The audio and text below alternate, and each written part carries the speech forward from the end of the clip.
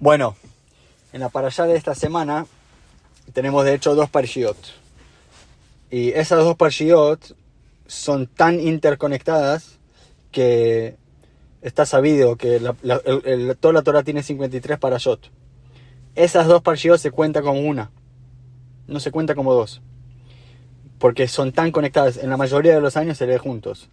Muy pocas veces, o sea, pasa muchas veces en los años embolismales o cosas así que se lee separado, pero generalmente se lee juntos. Los nombres de las parshiot son Vaiakhel y Pekudei. Y para resumir un poco las dos parshiot, en dos palabras es todo lo que estudiamos antes. Eso es prácticamente, para decirlo en pocas palabras, son las dos parshiot. Te resume todo lo que estudiamos sobre el Bet HaMikdash. Ese concepto del Bet HaMikdash y del Mishkan se habla tanto, pero tanto, es la única cosa en la Torah que se habla sin fin, con tantos detalles que no termina más. Tenés Trumá, Tetzaveh, Kitizá, Vaiakhel Pekudei, 5 parshiot. No hay un tema en toda la Torah que habla en tan largo. Y eso para nosotros es una enseñanza para entender un poco todo el concepto del Mishkan. Hashem nos dio, ¿cuándo Hashem dio el orden del Mishkan? En la Torah empezó en Trumá, pero Trumá fue después de la entrega de la Torah, aparentemente. Pero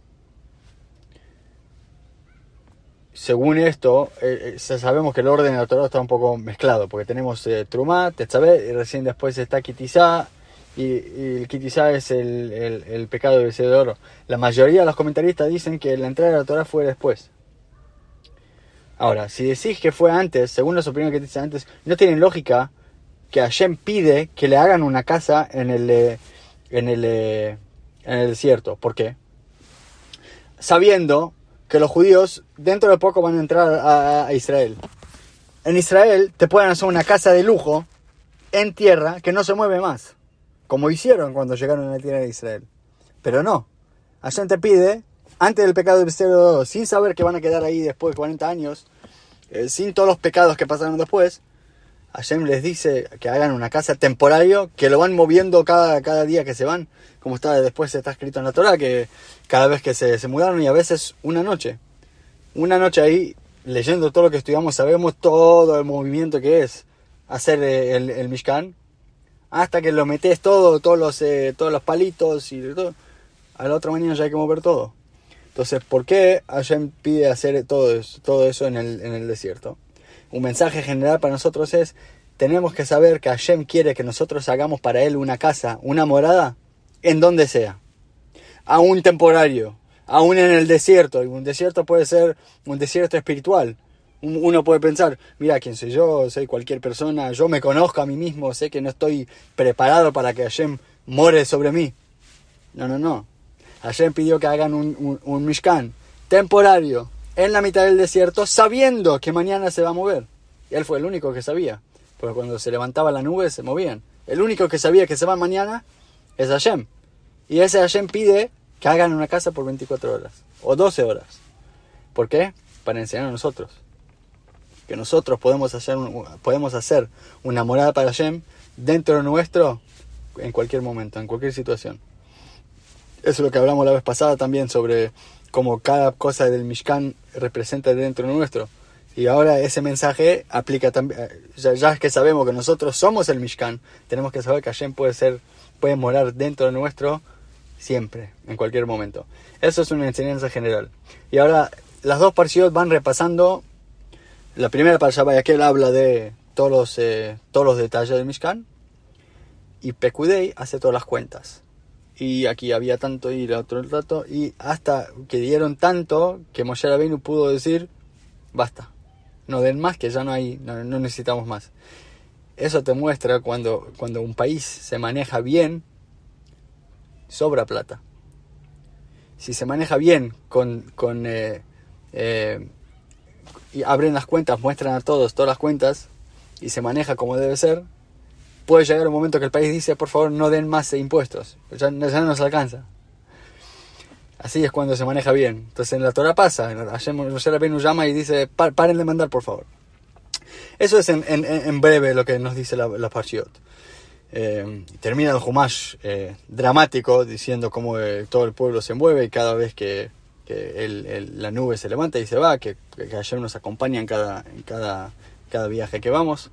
Y terminamos diciendo todos en el templo, Hazak, Hazak, Benit Hazek. Después que se lee el último versículo, decimos Hazak, Hazak, Benit Hazek. Que eso significa que la Torah nos da fuerza para seguir al próximo Humash. Ahora, un punto para destacar un poco de qué se trata esas dos parshiot, que aparentemente no solo que no tienen que estar juntos, sino son tan opuestos que aparentemente no pueden ir juntos. ¿Por qué? Vaiakhel, la palabra Vaiakhel significa juntar. Moshe Rabbeinu en ese momento juntó a todo el pueblo de Israel en un lugar para decir las cosas.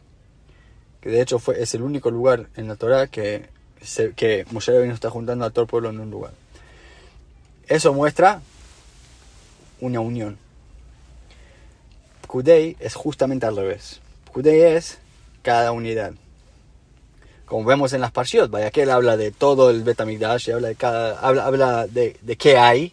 Y Pekudei te va contando cada detalle, que hay 10 de esto y 20 de esto y los lulaot y esto, lo otro, cada detalle.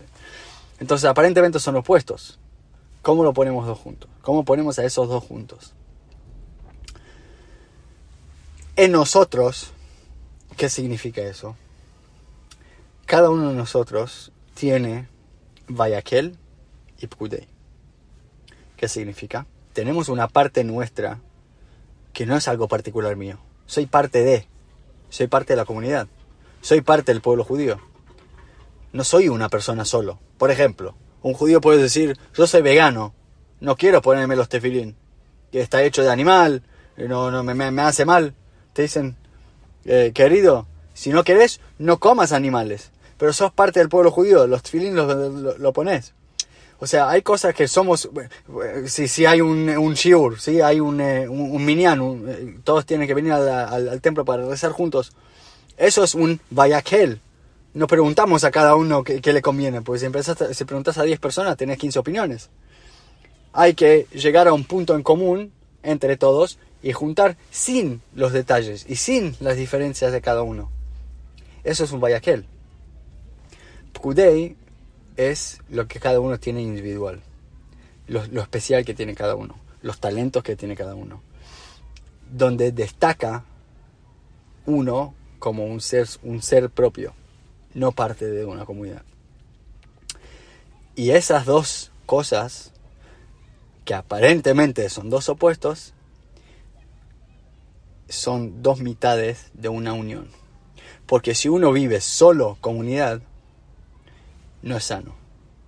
¿Quién vive solo comunidad? Los comunistas. Comunistas es todo comunidad.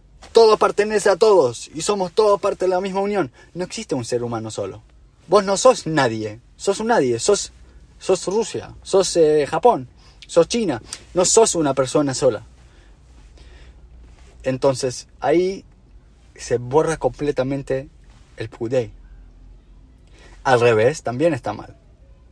O sea, cada uno de nosotros tiene que encontrar el momento de Pekudei propio, donde uno analiza quién es, y va profundizando, y va mejorando, y va aprendiendo.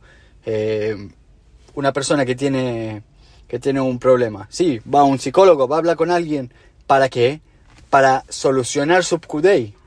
Pero si te metes solamente en Pekudei, y te vas metiendo en tu mundo, empezás al principio bien, como todos tienen que hacer eso, todos tienen que poner el tiempo para ellos y trabajar sobre ellos mismos. Pero si te quedas solo en eso, terminas al final metido en tu mundo solo. Y terminas idolatrando, no sé cómo se dice, a uno mismo. Porque de repente tu vida es todo lo que existe. Y no existe pensar de los demás, no existe ser parte de una comunidad, ser parte del pueblo judío. Entonces, la Torah acá nos enseña que la esencia del trabajo de un ser humano, la forma como uno tiene que servir a Hashem, es Vaiakhel Pekudei. las dos juntas. Y Vaiakhel antes del Pekudei. Vaiakhel, uno primero de todo tiene que saber que la Torah y las mitzvot, que son iguales para todos, nos dan una guía. Porque vos sos parte de toda una comunidad. Para explicar un poco o sea, para dar un ejemplo, la nieve. Cada gota de nieve, se ven todos iguales. Vos ves, baja en 1 metro cuadrado, tenés billones de gotas de nieve. Y se ven todos iguales. No son iguales. Cada pedazo chiquito de nieve tiene su forma particular si lo miras bien. Billones y billones. O sea, Hashem hace acá una mano de obra impresionante. ¿Para qué? Para una gota de nieve. Mucho más cada árbol, cada cosa en el mundo, y mucho más un ser humano. Cada uno de nosotros tiene un sello DNI particular, un sello particular con sus talentos particulares que nadie en el mundo tiene. Si cada gota de nieve es diferente, sin lugar a duda cada persona tiene algo diferente. Ahora, aparentemente, si lo mirás de afuera, nosotros todos tenemos las mismas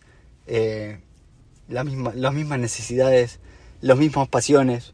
Todos queremos mucha plata, todos queremos tener una linda casa, un lindo coche, una buena carrera, que me respeten. Entonces somos todos iguales. Eso es si lo mirás de afuera.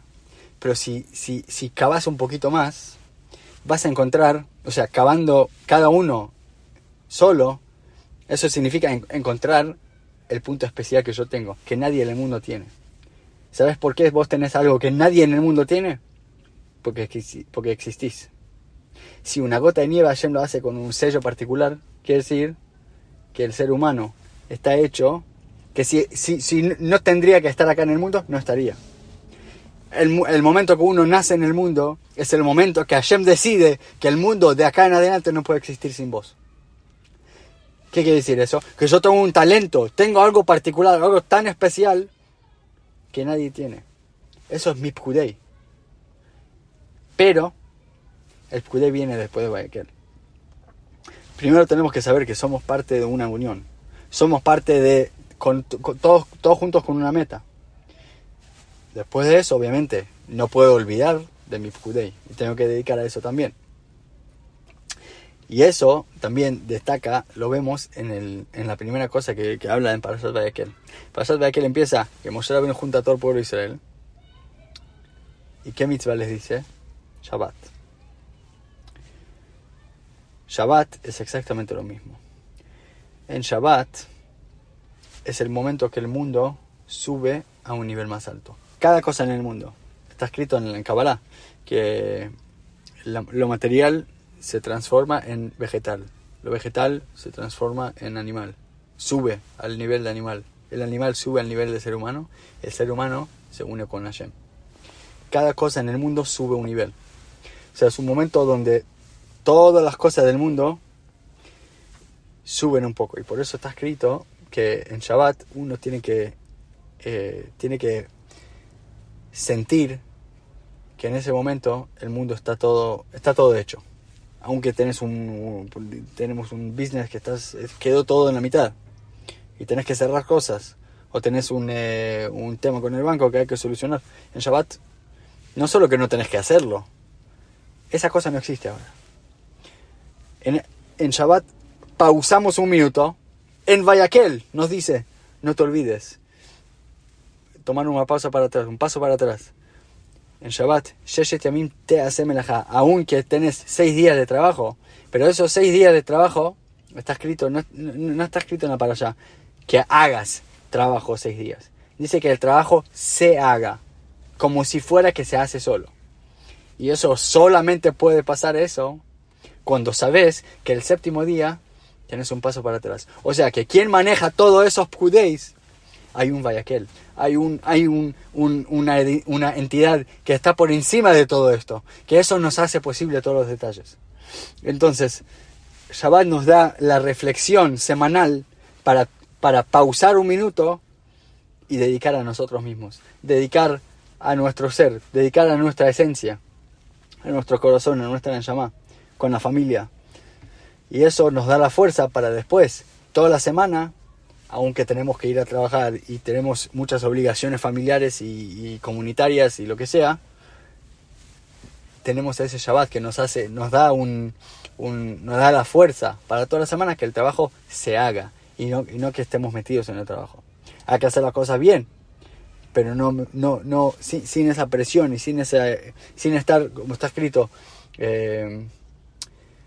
que el trabajo, está escrito en el versículo, que el trabajo se hace con las manos. O sea, me olvidé el versículo. El punto es que el trabajo se hace con las manos, no con la cabeza. La cabeza queda para Hashem. La cabeza lo dejamos para Hashem. Las manos, o sea, la parte física, y vamos a trabajar. Obviamente hay que usar la cabeza para eso. Pero si tenés en mente siempre el Shabbat, los 6 días de semana, parece ser como que se hace solo. ¿Por qué? Porque no estamos involucrados en eso. No estamos atados a lo material.